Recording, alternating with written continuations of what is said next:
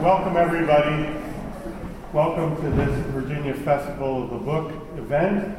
I think kudos are very much in order for the Virginia Foundation for the Humanities, which does such great work.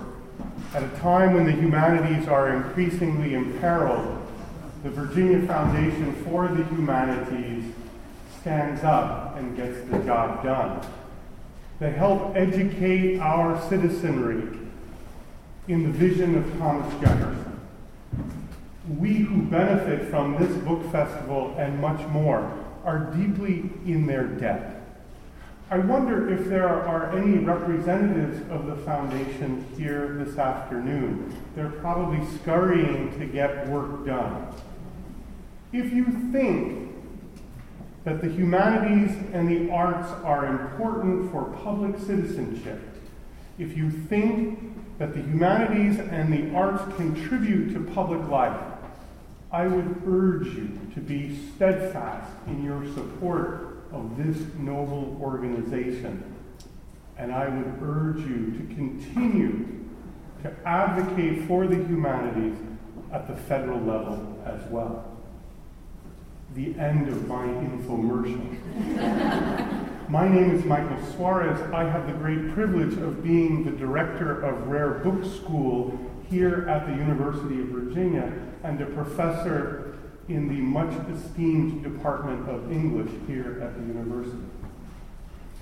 Today we are gathered for the forum Shaping I, a conversation about rereading Bronte in the 21st century. How very fitting that we should do so in the dome room of Mr. Jefferson's Rotunda. You will recall that when Mr. Jefferson designed the academical village, he wanted there to be no church on grounds. Rather, there would be a temple of learning. A temple of learning which would contain spaces to congregate and lecture halls, places for conversation, and above all, a well-furnished library.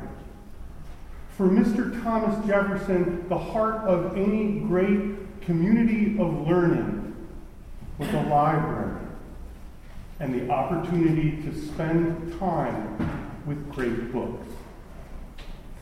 This afternoon, we are graced by three distinguished women who have spent a great deal of time in the world of arts and letters indeed.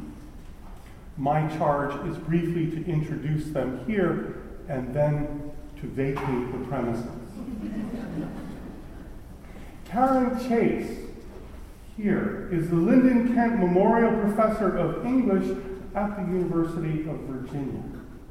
She is the author of many books, including Eros and Psyche, the representation of personality in the works of Charlotte Bronte, Charles Dickens, and George Eliot.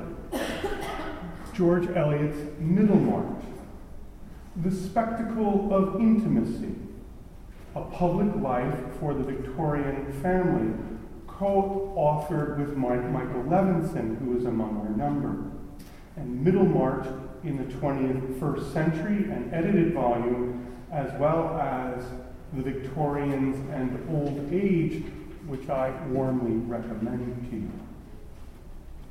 Patricia Park is the author of the novel Ray Jane, which many of you will have read. It was named a New York Times Book Review Editor's Choice and American Library Association's Best Books of 2015. She has written for the New York Times, The Guardian, Salon, and other publications. She received her BA from Swarthmore College and her MFA from Boston University, and she is the recipient of fellowships from the Fulbright Foundation, from Sewanee, from the Center for Fiction, and starting this fall, she will join American University in Washington, D.C. as Assistant Professor for Creative Writing. Congratulations. She was born and raised in New York City, the greatest of all cities in the world, where she lives now. Barbara Heritage is Associate Director and Curator of Collections at Rare Book School at the University of Virginia. Dr. Heritage has spoken and written extensively on the publishing and reception history of Jane Eyre, as well as on Charlotte Bronte's own bookmaking and manuscript-making processes. She is currently completing a scholarly monograph based on her University of Virginia doctoral dissertation. The monograph is entitled Bronte and the Bookmakers, Jane Eyre in the 19th Century Marketplace. I understand that Scorsese has already purchased the movie rights. Her latest exhibition, Shaping Eyre, Charlotte Bronte's classic novel in 200 objects, is currently on display here in the Dome Room, and I encourage you to avail yourself of this remarkable exhibition. Si monumentum requiris circumspice. Thank you very much.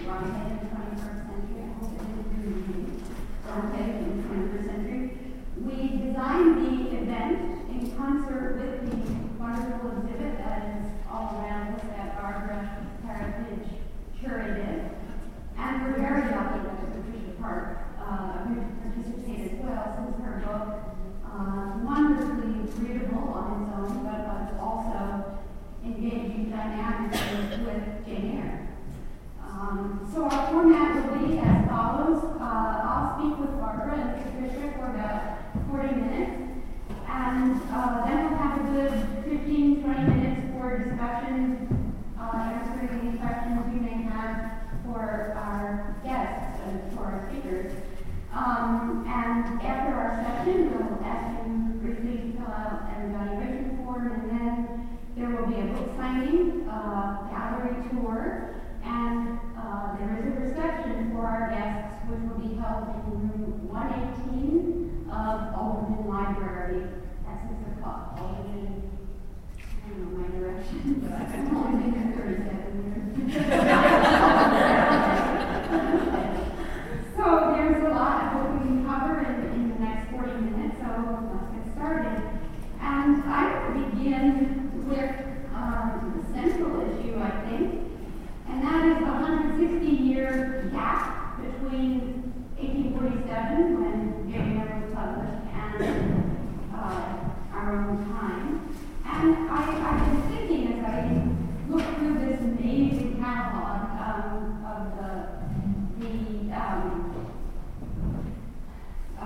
exhibition and reading Patricia's wonderful book, I've been wondering if today it was the same as it was in my day, which was you come to Jane Eyre first, and then if you're interested, you start coming across other kinds of movies, adaptations, and whatnot. And I'm wondering now if people come to the adaptations first and movies first, and they go back and they read Jane Eyre. I don't know if you have any thoughts on this, but certainly as a collector, you've seen it from both directions, I imagine. Yes, and we have some books in the collection. In fact, some readers from high school, in the preface says, well, now that everyone's seeing the movie, you should actually read the book. But we're simplifying the language so you don't have to navigate those heavy seas that Charlotte Bronte wrote, heavy seas of language.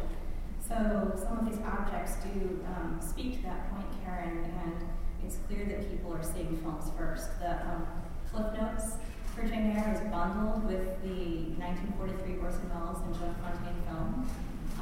In case you don't even remember the Cliff Notes, you can.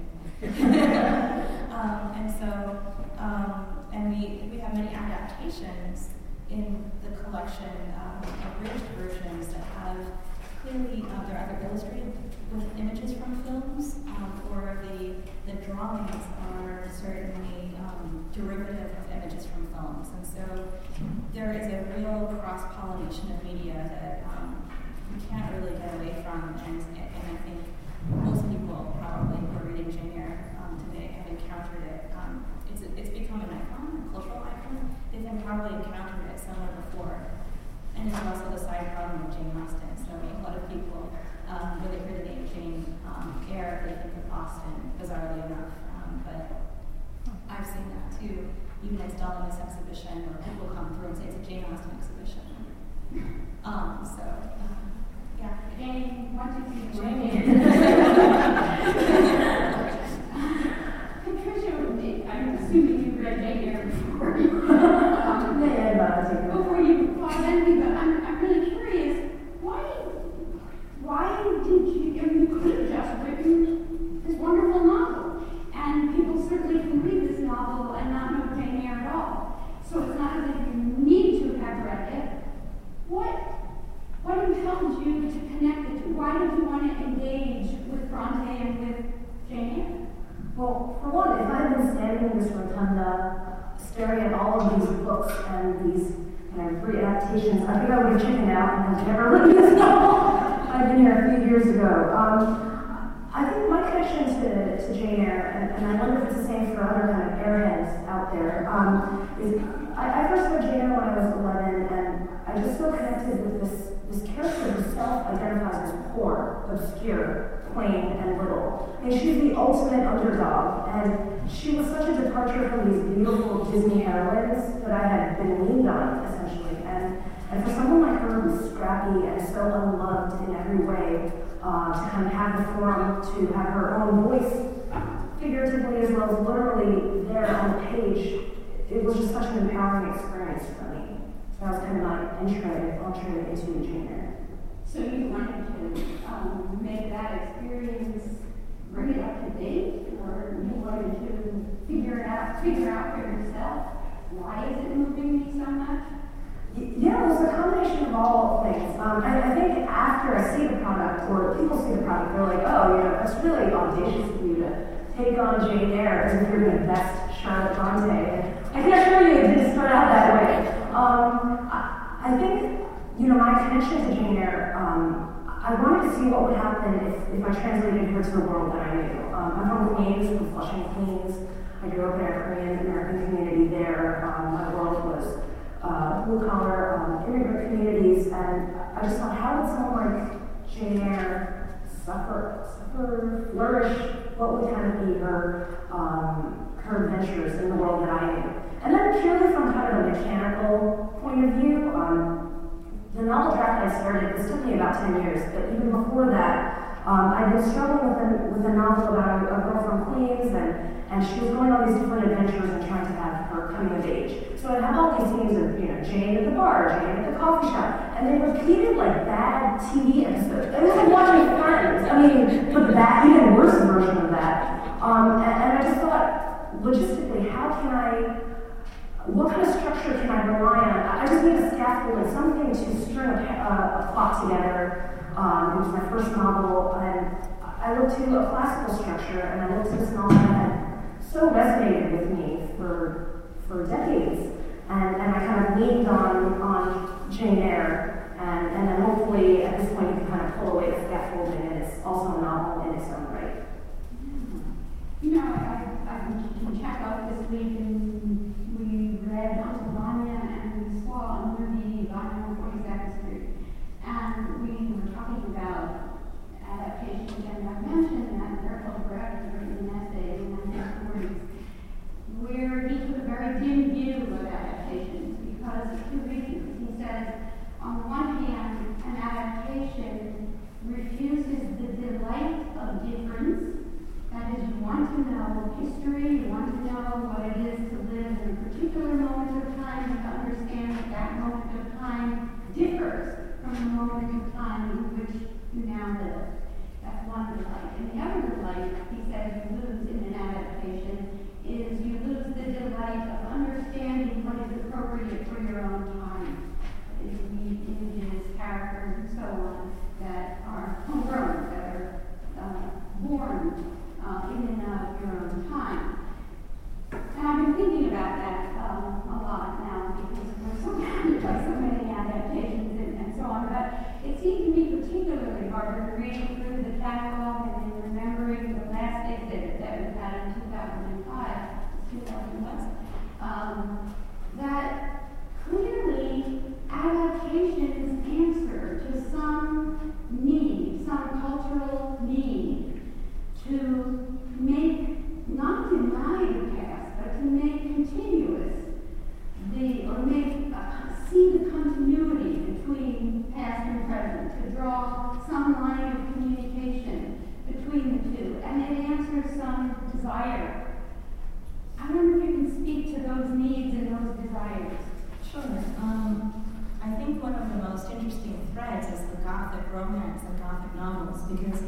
you see that coming back again and again in Gothic romance responding to Jane Eyre. So you have in the first part of the 20th century, you have all kinds of romance novelists who are taking the Jane Eyre plot and using it as a kind of map for their work. And then a kind of hyper consciousness. So Dame Darcy's version of Jane Eyre, which is another Gothic rendition, kind of commenting on the earlier Gothic tradition of Jane Eyre. And among these different Gothic versions of Jane Eyre that have been written, rewritten, inspired, adapted, there's one author's note that really strikes me, and it's for a book called Devil in the Dark. And the author writes that this is a kind of tribute to the novelists who inspired her as a writer, to Daphne du Maurier, to Emily Bronte, and to Charlotte Bronte, and that it's her tribute to them and to how they shaped her books, her ideas of reading. And so I do think that that writers do have a strong sense of being part of a conversation across time, and the spectrum of their response in that conversation is sometimes just a hint, a very glimmer of the fact that they write this novel. There might be an allusion to a full-blown novel that follows the plot detail for detail. So, yeah. I don't know, Patricia, do you have any ideas about what needs? I mean, were you thinking, when you're thinking of your audience, were you thinking, I had one question, so I didn't thought you're but one thing is, were you interested in engaging your audience using Bronte's novel as a point of reference that you shared? And did you see yourself as answering some need or desire from your audience? Well, I have to just start with a confession. I'm just such a sucker for a remake. I don't know if any of you guys watched BBC Sherlock. I couldn't get enough of it, and I love that fresh take, the kind of tech-savvy, but still socially awkward Sherlock Holmes making his way through modern London. And it took all of these elements, an element of a good caper, a good mystery, and then there was, all the deduction and translated it to the times that we knew. One of the struggles that I had in retelling Jane Eyre is that, it took place in the 19th century and it was written in the 19th century. The kind of, I think the stereotype or the joke is that Victorian heroines only kind of face three fates: marriage, inheritance, and or death. So it's not exactly a world of opportunities for the 19th century female, particularly in the literary landscape. So what I found is that, yes, relying on a Charlotte Bronte novel, there's some kind of shorthand in leaning on a literary goddess, but it was also, I found myself a little stymied in that as progressive as Jane was, and as forward-thinking as she was at her time, she was still following certain conventions of her period. That iconic line, "Reader, I married him." I don't want to kind of start a fight here, but I took a lot of issue with that line. I know there's some who are on Team Rochester. We can talk later in a safer space. But I felt like I don't think that would translate necessarily to a modern world where a modern heroine has so many choices. She could, marry, get an inheritance, and or die, but she could also go to college, she can become a professor, she can become a dancer, whatever. And I wanted to explore that world while still being true to the spirit of the Jane Eyre that we all know and love. Do you think Bronte would read your, I don't know, no spoilers. Do you think Bronte would read your book and say yes? Well, I think what's really telling is that Charlotte Bronte did not publish under her real name. During the whole course of her life, she had never published as Charlotte Bronte. She chose this kind of gender-neutral Currer Bell pen name. And maybe you guys can speak more to this as experts, but the initial reception was that when everyone on the literary scene thought that Jane Eyre had been written by a man, like, wow, this is a work of literary genius, this is wonderful, oh And then slowly these rumors started to happen. Oh, it was Jane Eyre, Currer Bell. Who is this Currer Bell? Maybe it's a woman. And as those rumors started to trickle, then the reception of Jane Eyre started to change. It went from being this celebrated work of staggering genius to, oh, well, maybe let's question the morality of this book. What kind of woman would write that? Shirley Brunton, when she was about 12, she'd been writing her whole life. She had written to the poet laureate of her time, Robert Sally, and she had asked writing for advice, which is a really cute thing to tell a 12-year-old Shirley Brunton. Also, I think in her life, she never really cleared 5 feet tall, so imagine how much, fatigued she was as a 12-year-old writing this little letter to her hero.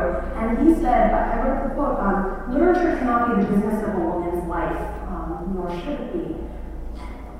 Can you imagine how that must have felt? So I would hope that Shirley Bronte, I don't know, if she were alive today, we could shake hands and she'd give each other a high five. I don't know, a girl can dream. I'm curious, those of you who have the pleasure yet of reading you, Read Jane is about a Korean American young woman, and I'm curious, is this book available in Korea? No, I mean the English language version is, but the Korean rights. No translation. No, there isn't.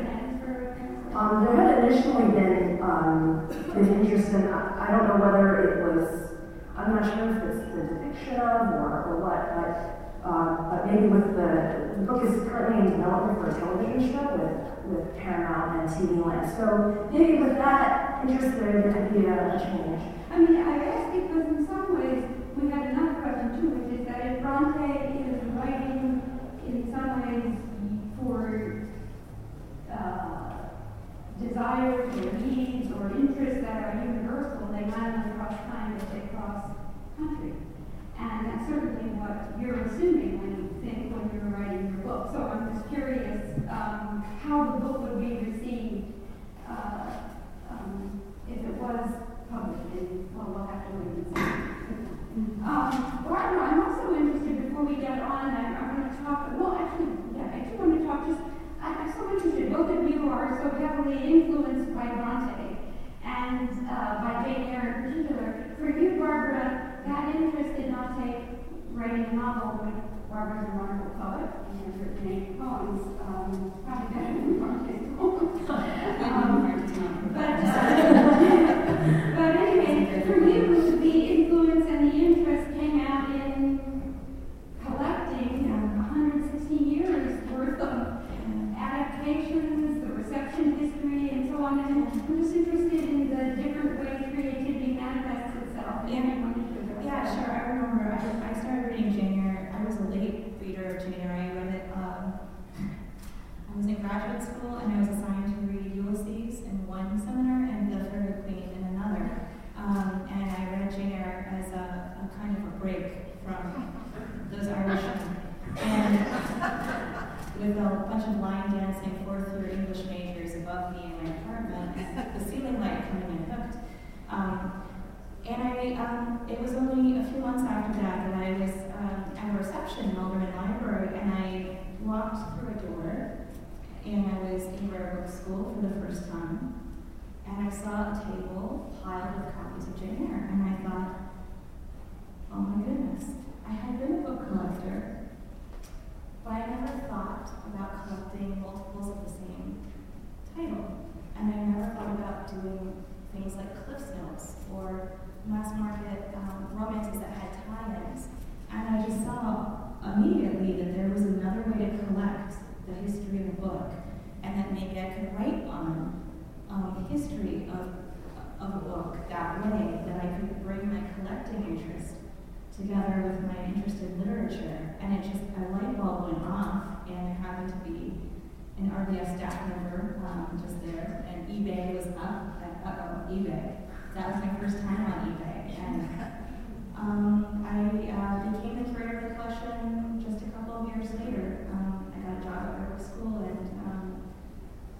and I did feel that as someone who likes, I suppose who loves books, I needed a direction, not just to collect at random, but to collect with a purpose.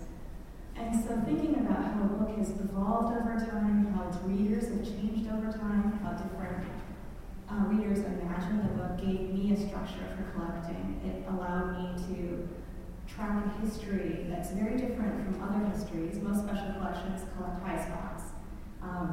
The first edition of Jane Eyre in original cloth goes for $100,000. Easy, easy. It is not a cheap book to collect, as an early first edition. The second and third editions are also expensive in original cloth. And the manuscripts now, the juvenilia, can sell for about $900,000 at auction. That's for a little book that Charlotte Bronte made in her teenage years. So Bronte is a very hot commodity for book collectors. And a lot of people can't afford to collect Bronte unless they're interested in collecting what everyone else is doing and reading. That's Cliff Notes, that's romance novels, and it's collecting Read Jane and collecting the current life of the book. So these are the kinds of books that might not be saved in a special collection because they're not that valuable right now. But as you'll see, there are books that we have from the 19th century, and there are only 3 or 4 copies that still exist because they were precisely the copies everyone read. They were the mass market paperbacks that got discarded, and yet they reveal histories about those readers at that time and what those readers were interested in. So by preserving these different copies of Jane Eyre, we in a sense preserve the reading history of Jane Eyre and all of those voices that we don't necessarily get to hear, the voices of the reader, as it were, the voices of the publisher, responding to readers' needs. So that's where I find creativity in working with books. I do feel a real connection with those communities from the past. It's so amazing to think about the various ways in which the novel lives on. And one of the things that interested me in your book was that the actual references to Jane Eyre, those are, they could easily, the break, they could be cut out, where you have Mrs. O'Donnell appears, right? Oh, Rochester was going to send a guy or where you say, well, certainly the reader that has more valence to it, but where you name the position and the business that the girl doesn't get, Jane doesn't get Lovewood. That's sort of just a tip, right? The reader can say, oh yeah, I know what she's talking about. Much more interesting, and we even see the nuance in the title because Read Jane, that is not only the Korean name of the character in the book, but it's also regarding Jane, and it's also Jane again. So it's instructing us to think different ways about Bronte, and that was all. But I'm interested in these more subtle ways in which the novel influences, and one of the things that really fascinated me, everybody will remember this from Jane Eyre. St. John talks about the need to reconcile principles and propensities. And Jane talks about the 2 extremes which she vacillates between. One is complete submission, and the other is, rebellion, determined revolt. And that ambivalence between principles and propensities, submission and revolt, that has such a life in your book. And one of the ways in which it lives in a really original fashion is through this Korean concept of, is nunchi? Is that how you pronounce it? Is nunchi. And I was hoping maybe you could read just a quick passage from where you explain what nunchi is, and maybe we can then move on to talk about resistance and revolt, and how one generates the other. Yeah, just to set up the scene, Jane has graduated from college, her job offers have been rescinded from Lowood, and she's working at her uncle's grocery store in Flushing. Jane, I heard about Lowood. What a shame. It was Mrs. Bed, the wife of the pastor of our church. I stood and ducked my head into a bow. At 5'7", I towered over the women of Flushing. Her words were like salt sprinkled on the sting of being the only one in my graduating class still bagging groceries. The economy, with the exception of the tech industry, was, for the most part, still booming. Only my job offer, with Lowood Capital Partners, had been rescinded due to a hiring freeze. This day went on about how her daughter Jessica worked such long hours at Bear Stearns, yet still she would wash the rice and do the laundry and help her little sister with her homework. How Mrs. Bev felt undeserving of such a devoted daughter. What Mrs. Bev did not know was that Jessica, the PK, pastor's kid, had cut class every Thursday our senior year of high school to shoot pool at Amsterdam Billiards in the city. I'll tell her Jessica to help you, Mrs. Bev said, staring back with the usual curious expression she seemed to reserve, just for me. You'd think after all these years I would have gotten used to it. I didn't. I averted my eyes, focusing on the hairline cracks running through the floor tiles. No, that's too much trouble for you. That was my uncle saying, approaching us. They had the usual exchange. No trouble at all. You and your wife must be so worried. What can you do? Before my uncle turned his head sharply, shooting me a look. I thanked Mrs. Bev. He shot me another look. That was my cue to go get her some fruit on the house, and none of the cheap stuff. That was the power of moonshine. There's no word for it in English. Perhaps its closest literal translation is eye sense. My friend Eunice O sometimes likened moonshine to the eye of Saruman, an all-knowing stink eye that monitored your every social misstep. Other times she said it was like a force, a way of making the world bend to your will. But Eunice had an annoying tendency of bringing everything back to Star Wars or Star Trek, Tolkien or Philip K. Dick. For me, moonshine was less about some sci-fi power and more about common sense. It was the ability to read a situation and anticipate how you were expected to behave. It was filling your elder's water glass first before reaching for your own. The adults at church always said that good moonshine was the result of a good family education. So, I don't know, I think when I was growing up, I grew up with this concept of moonshine, and my mother, who is a Korean immigrant, she would always say, Americans, they have no moonshine whatsoever. It seemed to be this kind of social code embedded in the culture where you just had to know to do something without ever being told to do it. And as I read Jane Eyre for the first time, and subsequent times too, I think one of the connections that I felt, maybe we could talk a little bit more about this, is the kind of strict social codes that are written into the culture, very much like a Victorian culture. So my mind was kind of drawn the link between the Victorian kind of mores and the ways to act in a society, and the kind of hierarchy and knowing your place within it, as well as the Korean kind of cultural understanding. And so it's convention and expectation. And Jane clearly adheres to this so much, but then she doesn't. And I think this happens also with our new Jane, who finds at some point, if you want to realize your own ambitions and you don't see the reason behind the convention, you don't follow it. Yeah, ministry could be wonderful when it's helping society and all of that, but as an individual, you kind of feel like you're in a straitjacket. You're like, I want to tell that person that they're ugly and mean, but I didn't break some social code, I can't, so I'm just going to pretend, or whatever the equivalent is. And I think for my Jane, her journey throughout the novel in the kind of classic Bildungsroman or novel of education is that she learns to find her own voice. So in the beginning of the novel, she's still kind of tentative, and she's like, yes, okay. She sees a look being exchanged and interprets it and immediately acts. And throughout the novel, she starts to put the brakes on things and hesitate. And when we see that equivalent, what I was really inspired by was in the original Jane Eyre, I think Jane Eyre actually has a reverse journey in a sense. As a child, she's incredibly outspoken. She tells the aunt who raised her, like, you never loved me. If you had at least shown me a little bit of love, then maybe I would have loved you back. A 9-year-old talk, how about, you know, me dead? Yeah.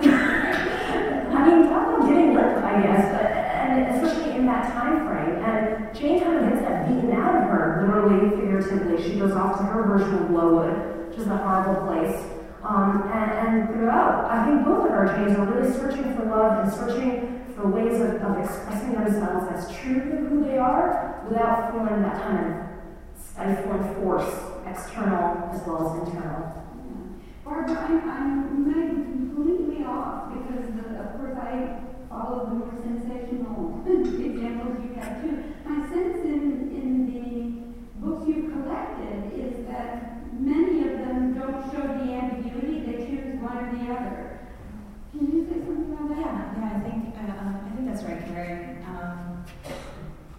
For example, Disciplining Jane is a sadistic. It's SM literature, and it's a sadistic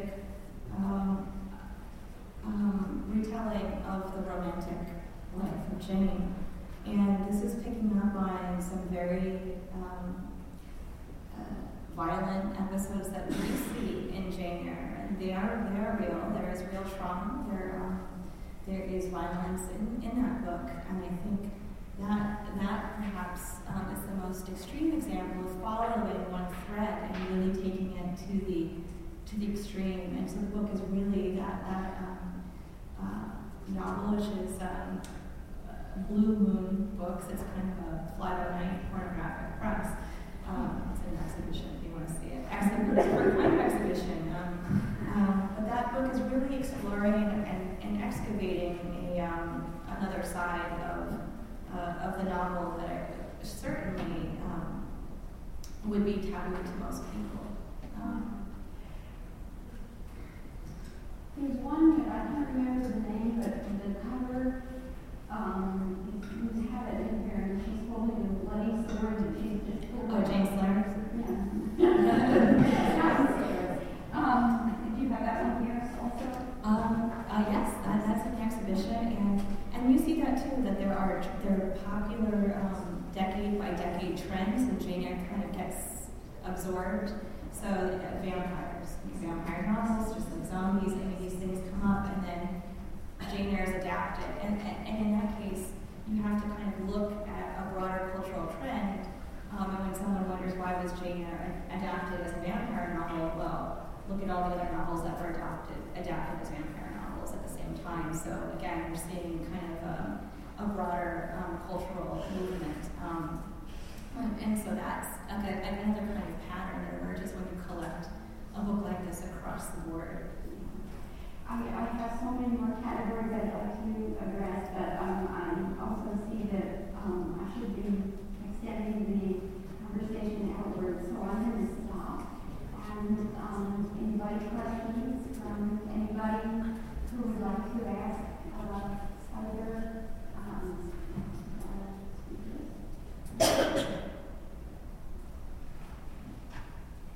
I enjoyed the going back to Korea segment. Have you done that? I did. So when I applied for a Fulbright grant to research this novel in Korea, I think people think after they've read it that they think I lived it and then wrote about it, but I actually went there in order to write about it. And I wonder if this is the case for others of you who may have come, I guess we're called hyphenated Americans, right? I was born and raised in America, but for all intents and purposes, I'm Korean-American. And the narrative that I had my whole life, and that Jane also similarly has, is like, oh, where are you from? I'm from Queens, I'm from New York. No, where are you really from? Korea, you know. And you know, I espouse that myself. I'm like, okay, yeah, I'm going back there. And then I show up there, and they're like, who are you? They're like, you have this foreign air about you. I would walk into a store, they said, yes, you have foreign air. I'm like, can I just buy my gun? Like, why don't you? And they would, my Korean, I sound like a gringa when I speak Korean, if that's possible. And so they can tell. So, you know, Conan O'Brien does this kind of famous skit where he goes to Ireland, goes back to Ireland, right? Searching for the motherland. He's O'Brien, he meets an O'Kennedy. He's like, oh my God, you're my cousin. Like, oh, we're the same people. And he goes to O'Brien Castle. He's like, my people named that.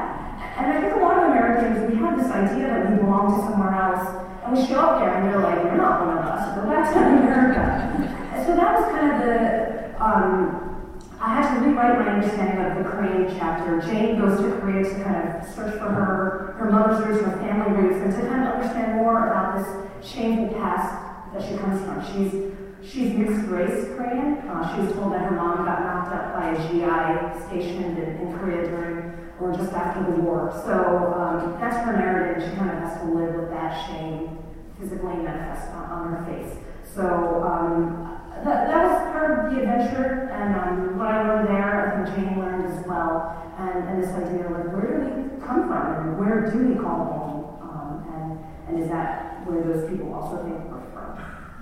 Yeah. So many 19th century novels have a lot to do with orphans and orphanhood, and both your novel and Jane Eyre begin with an orphan, and the orphan thinks that the main want in their life is to find a home.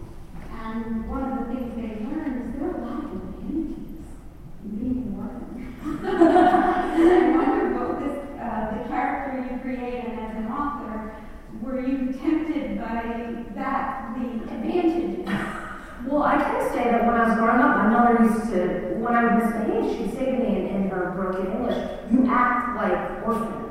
Which, what does that even mean? Because you either are a lot or you aren't. And I realized that this kind of Korean post-war understanding of the orphan really drew parallels to the Victorian one, that to be an orphan is somehow to embody these shameful, wicked, mischievous characteristics. That being said, yeah, there's a freedom in being an orphan. You can fly under the radar.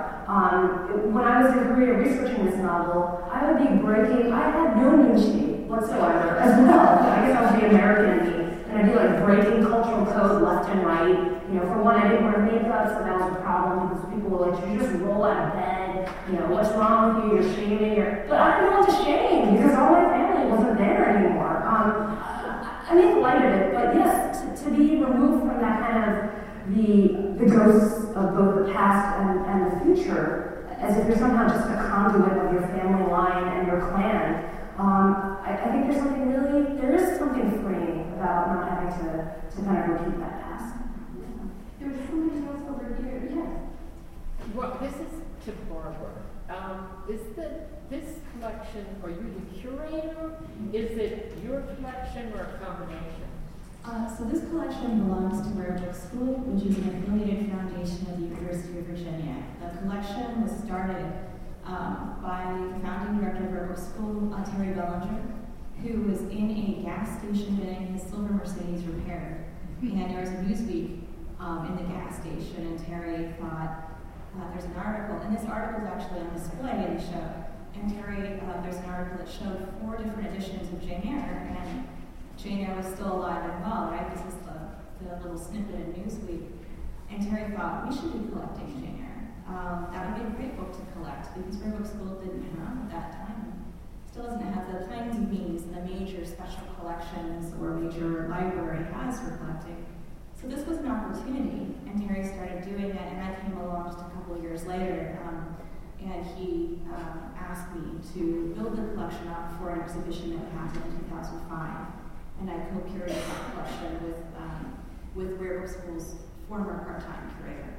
So I've been curating the collection for more than a decade, and it's part of Rare Book School's collections, which are used for teaching the history of the book. So they're part of a working teaching collection that's used every summer for our students. And what she's doing now is the reason he asked her was because she's an expert on Jane Eyre. She wrote her dissertation. I know because I directed it. On Jane Eyre. So he asked her the reason, and she's the one who built up the collection. She knew what to buy, she knew how to buy it, she knew how to locate it. She was already Anybody else? Yes. So I'll just suggest to you, in addition to your collection of Jane Eyre reimaginings, I don't know if you know Jane Campion piano, first it never occurred to me that that's what it was, but as I watched it and rewatched it, I thought Holly Hunter's character and Harvey Keitel's character, the Rochester figure, and the Danielle character as sort of a man puppet. spouse. It works very well as a kind of reimagining. That's a great point. So in the collection, there are all kinds of books that seem to be, or pieces of art that seem to be responding to Jane Eyre. The scope for this collection, there has to be some name, and a Jane Eyre has to appear somewhere in the name. Otherwise, the collection would be. Right now, the collection contains more than 1,000 items. That's a lot. River School has 80,000 items in its collection, so that's 1,000 is a lot. And that's how we kind of reined it in. But we have Jane Eyre mugs, earrings sold under the name Jane Eyre. But there are many more works that are responding to Jane Eyre that aren't in the collection, and I love that development. That's great you bring it up because I see what you're getting at with that. In art, I teach art history. We talk about every painter paints himself. And I wonder, Patricia, how much of you is in Carolyn? We talked about the relationship to Jane Eyre. Do you think you're in there too? Yeah, so I think people think like I took my old diaries, crossed out my name, and certainly, so Jane and I come from the same world, we call our queens from the same community, but one key difference is that I was born and raised in New York. Jane was born in Korea, but came when she was 1 year old, and the key difference is both my parents are ethnically Korean. Jane's mother was Korean and her father was white. And the story, she had never met her father. The story she'd been told was that he was an American GI. And that her mom was one of those, like a wild fox girl. And it's such when you look at that narrative of women, whether they're called comfort women or the women, the camp town women that kind of serviced the GIs, it's really raw because the male is never in the picture, but yet the woman is left with that shame, and Jane has to carry that shame. So the Korean community until recently was a fairly kind of ethnically homogenous one, and one that really valued that racial purity, let's say. And I grew up with that. For me, I'm 5'6", so I felt like I was. People were like, what happened to your genes there? You're so tall. I felt like a giant among the Koreans growing up. I had naturally wavy hair, so again, that kind of raised questions. And I'm 100% ethnically Korean. And it's only when you're within a minority group that you know even the minorities within the minorities. I'm fascinated by that, and I wanted to explore that world. So part of how Jane has had to live her whole life was very similar to Jane Eyre in that she has to live with this legacy, like she came from some kind of shameful place, and it was scripted in her very roots. And I wonder, how does a character kind of fight against that? Because for me, yes, white America saying, you look this way, therefore you are Korean, but imagine if your own ethnic group said, you're not even one of us, you're not even Korean, you're half Korean, which puts you, it's like the uncanny valley, which I don't know if any of you guys know that kind of sci-fi term, but it's the closer you get to the real thing, the weirder and more uncanny it is. And that's how Jane has to live her life. So that's kind of a key difference. I guess that's how I would feel it separates from the world of autobiography. Class is such a huge issue in Jane Eyre, and famously, Bronte has to give Jane an inheritance before she can return to Rochester as an equal, and she conveniently decides to give away much of it, but she'll keep £5,000. That's not an issue in here, and success is not tied with the amount of money. There are other registers for success. Which firm do you get an offer from at the beginning, and what, you're going to just be a babysitter or a nanny? There are those distinctions, but furthermore, it's because it's not so much the class issue, it's that intellectual has anything intellectual has a higher status. So, which college you go to, what firm you get an invitation from, and so on. You didn't have to give her an inheritance. You You gave her an inheritance, but you didn't have to give her an inheritance. I'm just curious as to how much class entered your mind as an author. For me, I think the theme of class comes to play in that Jane is from Queens, and this is the world of Queens. Like most Queensnites, we're all dreaming to get out, and that means to go to Manhattan. And where does Jane end up? She takes an au pair job to Brooklyn, which is like, you may as well just stay in Queens. But it's an interesting kind of Brooklyn because she takes a job for an academic, a woman who, Beth Mazer, the Bertha Mason character, who teaches women's studies and is going up for tenure, which, as any academic knows, is enough to kind of make you go crazy. This is her first, she's only a few exits down on the Brooklyn-Queens Expressway, but Jane enters a completely different world of kind of organic wheatgrass and fair trade coffee and a certain kind of rhetoric, an academic rhetoric that was completely foreign to her, being just a few miles down the road, essentially. And so that's kind of how I imagine class and it drew from my own experiences when I left Queens to go to Swarthmore, and I was thrown into this world of academic needs, which I didn't grow up speaking. Like, my family didn't read the New York Review books, or I didn't know who Derrida was. I speak barely. Like, outing myself, I haven't read much of him. But, I was in school with people who be like, oh, Wittgenstein, or Benjamin, every 5 seconds, and I'm like, they would take lots of paragraphs to say something that, say, my immigrant parents could say in one short sentence. So that's kind of how class is reimagined in Read Jane, that what happens when you throw someone into a different world, geographically super close, culturally eons away, or legions away, and what are the clashes that ensue? And your questions starting to tell me our audience. But you went down to class too, with a friend in Brooklyn. Oh. So you had, to me, you registered between the two classes on the way. Yeah, so when Jane becomes an au pair in Brooklyn, the neighborhood of Carroll Gardens, which if any of you guys saw Moonstruck, there's some Camerary Brothers references embedded in the book. And that was a working class, middle class Italian neighborhood that just suddenly rose up in popularity. I saw Michael Cera on the street from Arrested Development in Carroll Gardens. Beyonce's sister bought a place in Carroll Gardens. It's ridiculous now, but brownstones, working class, Italian roots, and then you have this woman like Beth Mazer coming up in her storm of whatever it is that she does, demanding, having her own wheat press machine and kind of doing that thing, and she's a foreigner there too.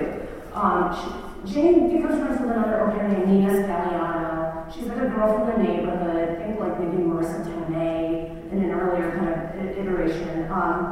And she resists this new class that's coming in on her turf. And I saw that happening all over New York and all over the New York that I grew up with.